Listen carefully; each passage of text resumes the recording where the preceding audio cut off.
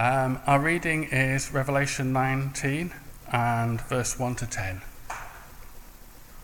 After this, I heard what sounded like a roar of a great multitude in heaven shouting, "Hallelujah! Salvation and glory belong to our God. For true and just are his judgments. He has condemned the great prostitute who corrupted the earth with her adulteries. He has avenged on her the blood of his servants." And again they shouted, "Hallelujah! The smoke from her goes up forever and ever." The 24 elders and the 4 living creatures fell down and worshipped God, who was seated on the throne, and they cried, "Amen, Hallelujah." Then a voice came from the throne saying, "Praise our God, all you his servants, you who fear him, both small and great." Then I heard what sounded like a great multitude, like the roar of rushing waters, like the loud peals of thunder, shouting, "Hallelujah, for our Lord God reigns. Let us rejoice and be glad, and give him glory, for the wedding of the Lamb has come, and his bride has made herself ready. Fine linen, bright and clear, was given to her to wear." Fine linen stands for the righteous acts of God's holy people. Then the angel said to me, "Write this: Blessed are those who are invited to the wedding supper of the Lamb." And he added, "These are the true words of God." At this I fell at his feet to worship him.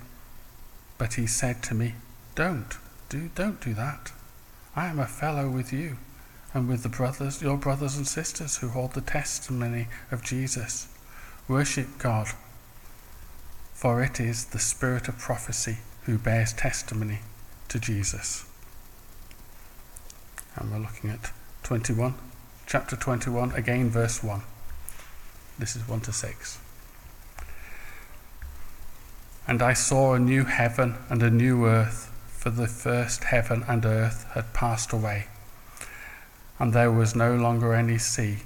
And I saw the holy city, the new Jerusalem, coming down out of heaven from God, prepared as a bride, fully dressed for her husband.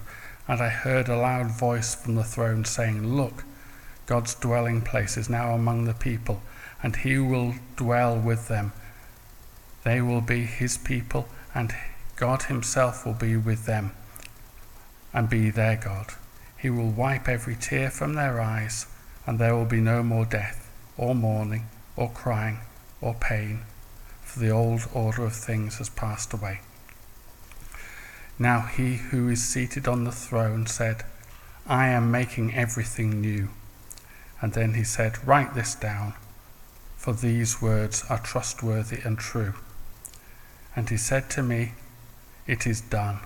I am the Alpha and the Omega, the beginning and the end.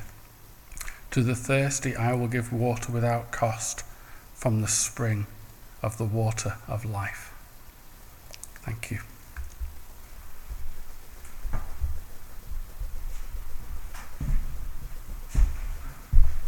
Thanks, Andrew.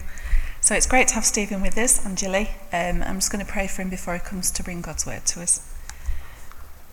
Father, we do thank you that we are free to meet and be together as Christians. We thank you that we can listen to your word, and we thank you for gifted people who can bring your word to us. And we thank you for Stephen, and we just pray, Lord, that you would give us open hearts and open ears to what he has to say. Amen.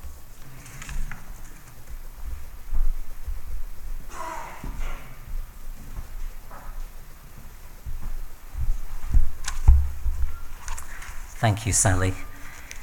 And just to say what a privilege it is, now we live in the back of Beyond.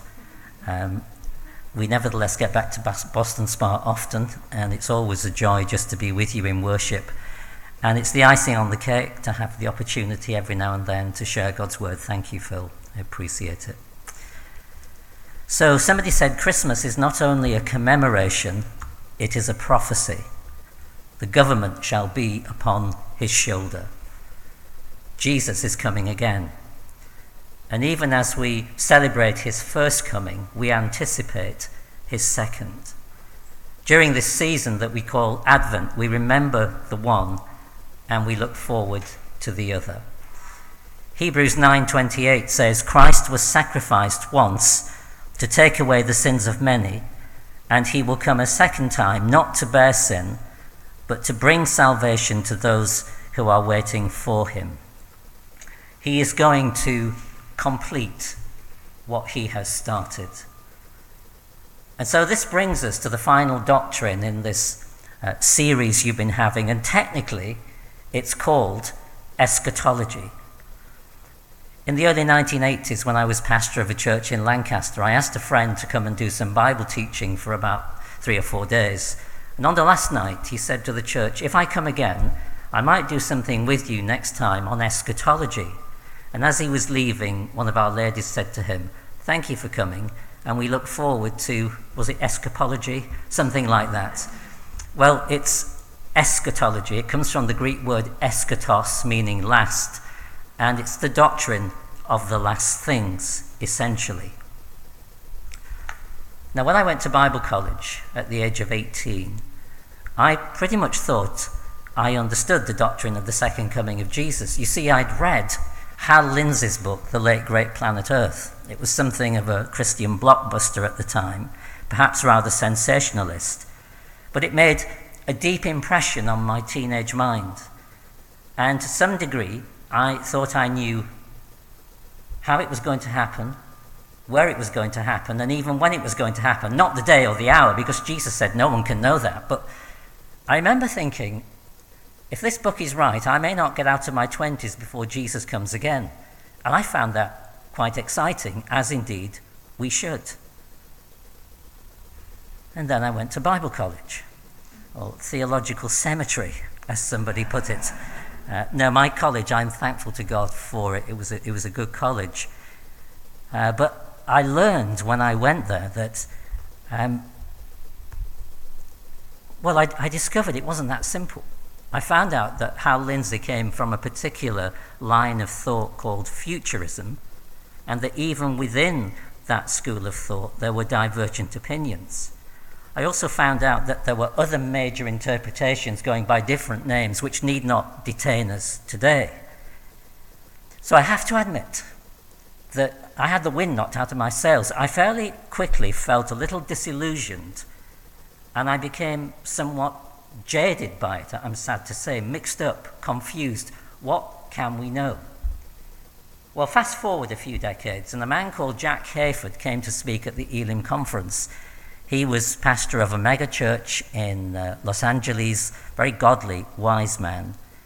And he said something that I'd been thinking for a long time, but I'd never articulated. It was amazing, because I'd been thinking this. He said, you know all these charts that people have? Because back in the 1970s, you'd have a lot of prophetic teachers, and they'd have huge charts and a pointer. Well, this is going to happen here, this is going to happen here, this is going to happen here. He said, let me tell you something about all those charts. They're all wrong to some degree. He said the Pharisees, the religious leaders, thought they understood prophecy. They had the prophetic scheme, tight, and the Messiah came, and they missed him. And then he said, Jesus and me have got an agreement. When he comes, I go. And my heart said, Amen. The truth is, in spite of differing lines of interpretation, all Orthodox Christians agree on certain fundamental details regarding end times. We can all agree that Jesus will come back someday and that there will be a judgment. And it's those two themes that I've been asked to speak about today, arising out of the two passages we read earlier. So we're going to do a whistle-stop tour of what we can expect heaven to be like from those verses. And by the way, I'm using heaven as shorthand for the whole future God has planned for his people. Don't think somewhere up there above the clouds, because you'll see that it includes a whole new universe. So I'm using heaven as shorthand, but what can we expect heaven to be like? First of all, to be crowded. 19 verse 1. After this I heard what sounded like the roar of a great multitude. Verse 6. Then I heard what sounded like a great multitude. One translation speaks of a huge crowd, a great crowd. And isn't this an encouragement in our mission? Because here in the Western world, truth be told, we are witnessing significant decline in many parts of the church. We're told if current trends continue, certain major denominations may not be here in 10, 20, 30 years. And it feels like the church is increasingly being pushed to the margins, which, by the way, is where the church has always flourished the most. But at times, it can be discouraging. And we can maybe feel like we're in our small corner. But we must not lose sight of the big picture that Jesus is building his church and the gates of hell will not prevail against it, cannot. Jesus said, "In my Father's house there are many rooms." So we expect heaven to be crowded. Secondly, expect heaven to be celebratory. Don't just leave it for the sports field. I mean, this is noisily celebratory. I know there was silence in heaven for half an hour, but that's not in our passage. And there's a place for silence. But did you notice the volume is turned high in those readings Andrew brought? And why not? There's a lot to celebrate.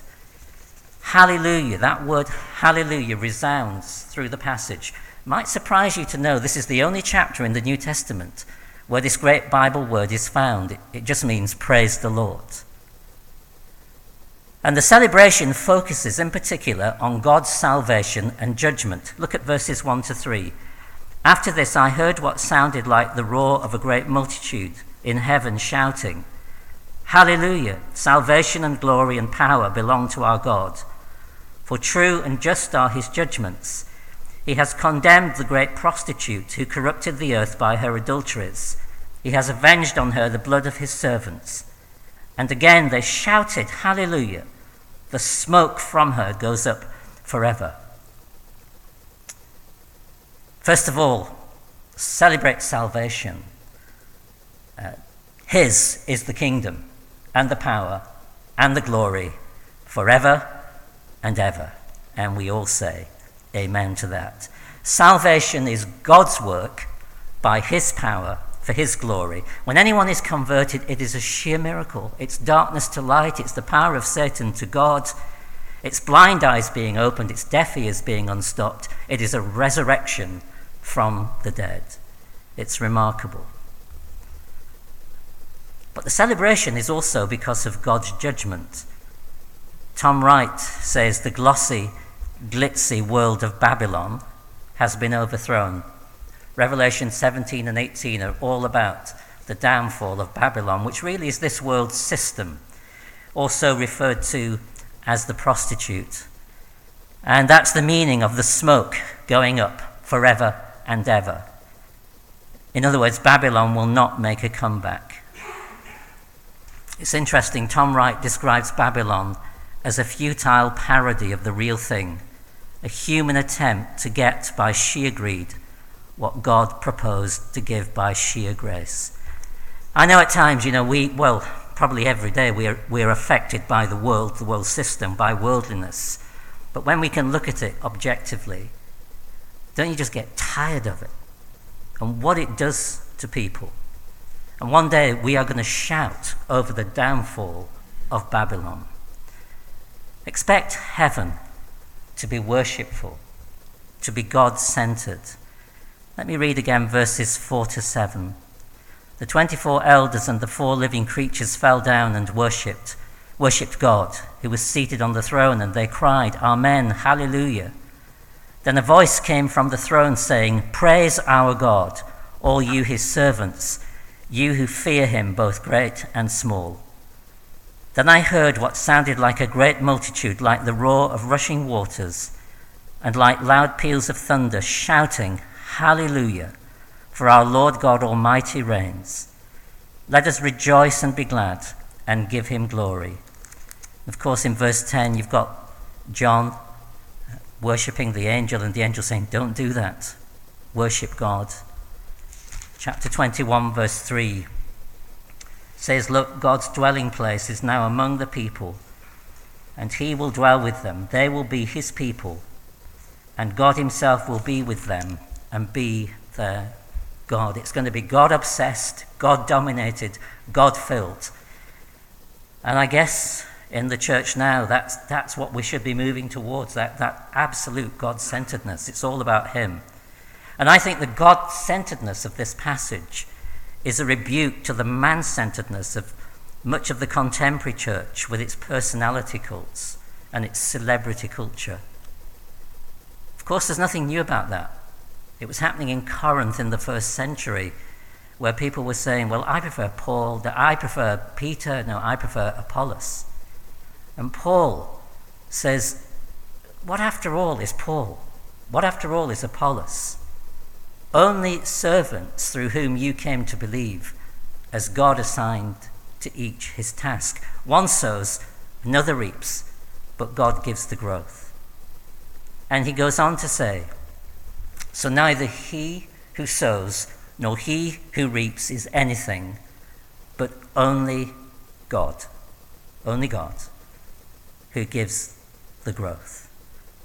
Expect heaven to be full of God. Expect heaven to be clean. Verse 7b and 8. For the wedding of the Lamb has come, and his bride has made herself ready. Fine linen, bright and clean, was given her to wear. Just notice the fine balance here. His bride has made herself ready. Fine linen, bright and clean, was given her to wear. The truth is that holiness is our work in the sense that we have to pursue it, but its actual achievement is always God's gift. It is a work of the Holy Spirit. And you think of that fine balance, for example, in Philippians 2:12 and 13, where Paul says, work out your own salvation with fear and trembling, for it is God who works in you. We work out what God works in. Ephesians 2:10, we are God's workmanship, created in Christ Jesus to do good works, which God prepared in advance for us to do. Right, I'm picking up the pace. We're going very quickly now. Just pointers. Expect heaven to be beautiful. I mean, we love beauty, don't we? Whose heart is not moved by seeing a beautiful scene? If I said to you, what's the most beautiful place in the world you've seen, we'd have different answers. Expect heaven to be infinitely more beautiful than anything like that. All the beauty of the earth will be surpassed infinitely. Revelation 21:2 is my reference. As a bride beautifully dressed for her husband. Expect heaven to be happy, just like church, only better, a lot better than that. Look at that word blessed in chapter 19, verse 9. Then the angel said, write this, blessed are those who are invited to the wedding supper of the Lamb. Blessed. And also that lovely verse, which we often quote at funerals quite understandably, and it was reflected in our song, 21:4. He will wipe every tear from their eyes. There will be no more death or mourning or crying or pain, for the old order of things has passed away. Expect heaven to be new. 21 verse 5, he's making all things new. But if I could just spend a couple of minutes on this last one. Expect heaven to be separate. If you look in chapter 21, beginning at verse 6, you've got both promise and warning. So God says, to the thirsty I will give water without cost from the spring of the water of life. Those who are victorious will inherit all this, and I will be their God and they will be my children. But the cowardly, the unbelieving, the vile, the murderers, the sexually immoral, those who practice magic arts, the idolaters and all liars, they will be consigned to the fiery lake of burning sulfur. This is the second death. We can expect a great crowd in heaven, but that does not mean that every person who has ever lived will be there regardless. I cannot see that the Bible teaches universalism. The invitation is broad, it's wide. Whosoever will may come, Jesus says.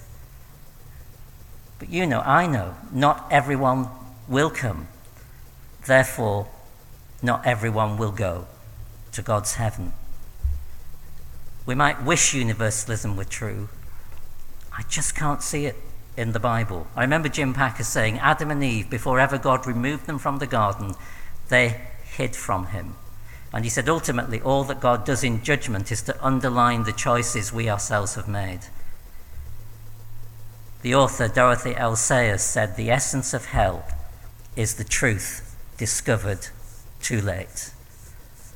And two things I believe we can be clear about the second coming. One is he's coming back. And the second is that there is going to be a day of judgment. It's in God's hands, not ours, but it's coming. And if there isn't going to be a day of judgment, why bother with evangelism? What is the point?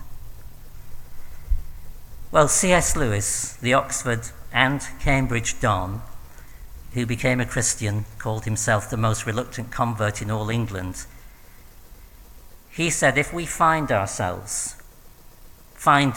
within ourselves a desire that nothing in this world can satisfy, the most probable explanation is that we were made for another world.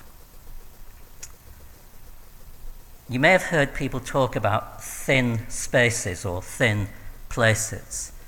There are parts of the planet where some people would say they're thin places, where the veil between this world and the eternal world is thin. My own opinion is that there are some places maybe that feel thinner than others, but I believe the whole world, the whole universe, is a thin place. I remember once standing at the grave of a Christian who had died, and again with reference to C.S. Lewis, I thought, this is like the doorway into Narnia. The other side of it, there is life, and there is beauty, and there is colour, and all I can see is the wardrobe door. And as I was preparing this today, I was thinking, the word real was very much on my mind. How real is this to us? The Creed says, I believe in the resurrection of the body and the life everlasting. But do I? That's my question, do I? And if I do, the New Testament tells me it will affect the way I live from day to day. It will affect my work life. It will affect my marriage, my parenting. It will affect the whole of life, single or married. It will affect very practical things. In 2 Peter chapter 3, beginning at verse 11, Peter says, since everything will be destroyed in this way, what kind of people ought you to be? You're not here forever. The world's not here forever. So what kind of people ought we to be? I guess we could leave that question hanging in midair, but Peter answers it. He says, you ought to live holy and godly lives as you look forward to the day of God and speed its coming. That day will bring about the destruction of the heavens by fire, and the elements will melt in the heat. But in keeping with his promise, we are looking forward to a new heaven and a new earth where righteousness dwells. So then, dear friends, since you are looking forward to this, make every effort to be found spotless, blameless, and at peace with him. That's what somebody called living in the future tense. And Peter says, if you are looking forward to God's tomorrow, it will show itself in your today. Again, C.S. Lewis said, it is since Christians have largely ceased to think of the other world that they have become so ineffective in this. So, eschatology might sound esoteric and highfalutin, but it's highly practical in its implications. And I think every New Testament passage that refers to the second coming of Jesus applies it in very nitty-gritty terms to here and now. It just so happened that this last week I spent some time with a friend. He doesn't know I'm preaching here today. He doesn't know the subject. I've been given. But because of certain things he's thinking through, he reminded me that Jesus has an answer for all those who tend to be speculative and sensational in their approach to the second coming.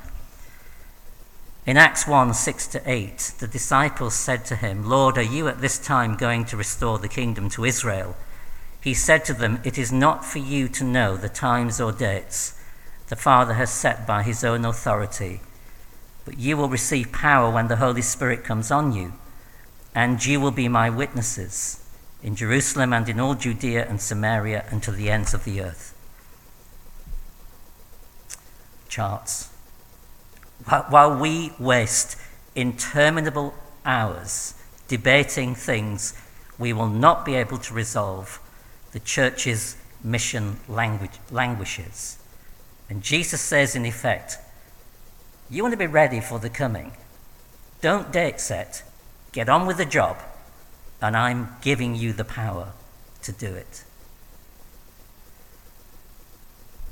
Well, I was just thinking this through. Only God is eternal. Okay? Only God had no beginning, has no end. You and I came into existence not that long ago. I mean, for some of us it was a lot longer ago than others, but not really in terms of eternity. So 10, 20, 30, 40, 50, 60, 70, 80, 90 years ago is when we came into existence. Our longest, our best, our fullest life is still ahead of us. And for each one of us here today, even the youngest, but especially for some of us who are older, in a relatively short time, we who know and love Jesus, we will be with him forever. And Paul says in Philippians 2, it will be gain. And he also says it will be better by far. But I wonder, do we think of it as often as we should? Are we perhaps superstitiously fearful that if we allow our minds to go there, we might somehow bring it on? Is the love of this world too much in our hearts? Now, there's a balance here, because God has richly given us all things to enjoy. God's good gifts are to be enjoyed. I believe life given by God is to be enjoyed, and it's a very precious thing. But there's a kind of earthboundness that is not a healthy thing. Just to go back to Phil's image last week of the church as Cinderella, and Cinderella gets to go to the ball, and that's great good news. It reminded me of a book I read some years ago by Michael Griffiths about the church, and he called it Cinderella with Amnesia. And perhaps one of the things that Cinderella tends to forget is her glorious hope, her radiant future. I want to say as I finish, this is the church's great hope. It's meant to be a source of profound joy and deep peace, and also a spur to live holy lives and seek first God's kingdom, as we remember we are accountable to him for what we do with the one life we have. As Christians, we will not be judged for our sins. Praise God, we are justified. But we will be judged for our service. There will be rewards. There could even be loss, the Bible indicates.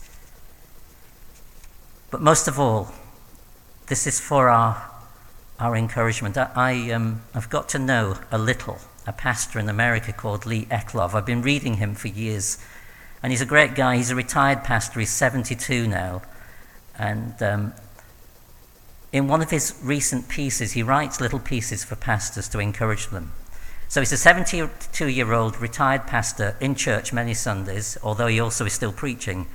And he said, recently, when our pastor preached from John 14 on Jesus' promise of a place prepared for us, Jesus himself reassured me deeply. And that's my heart for you today. That's my longing. That each one of you will know the deep assurance that it's well with your soul, that you're right with God because you're trusting in Jesus, and you know that there is a place prepared for you. Shall we pray?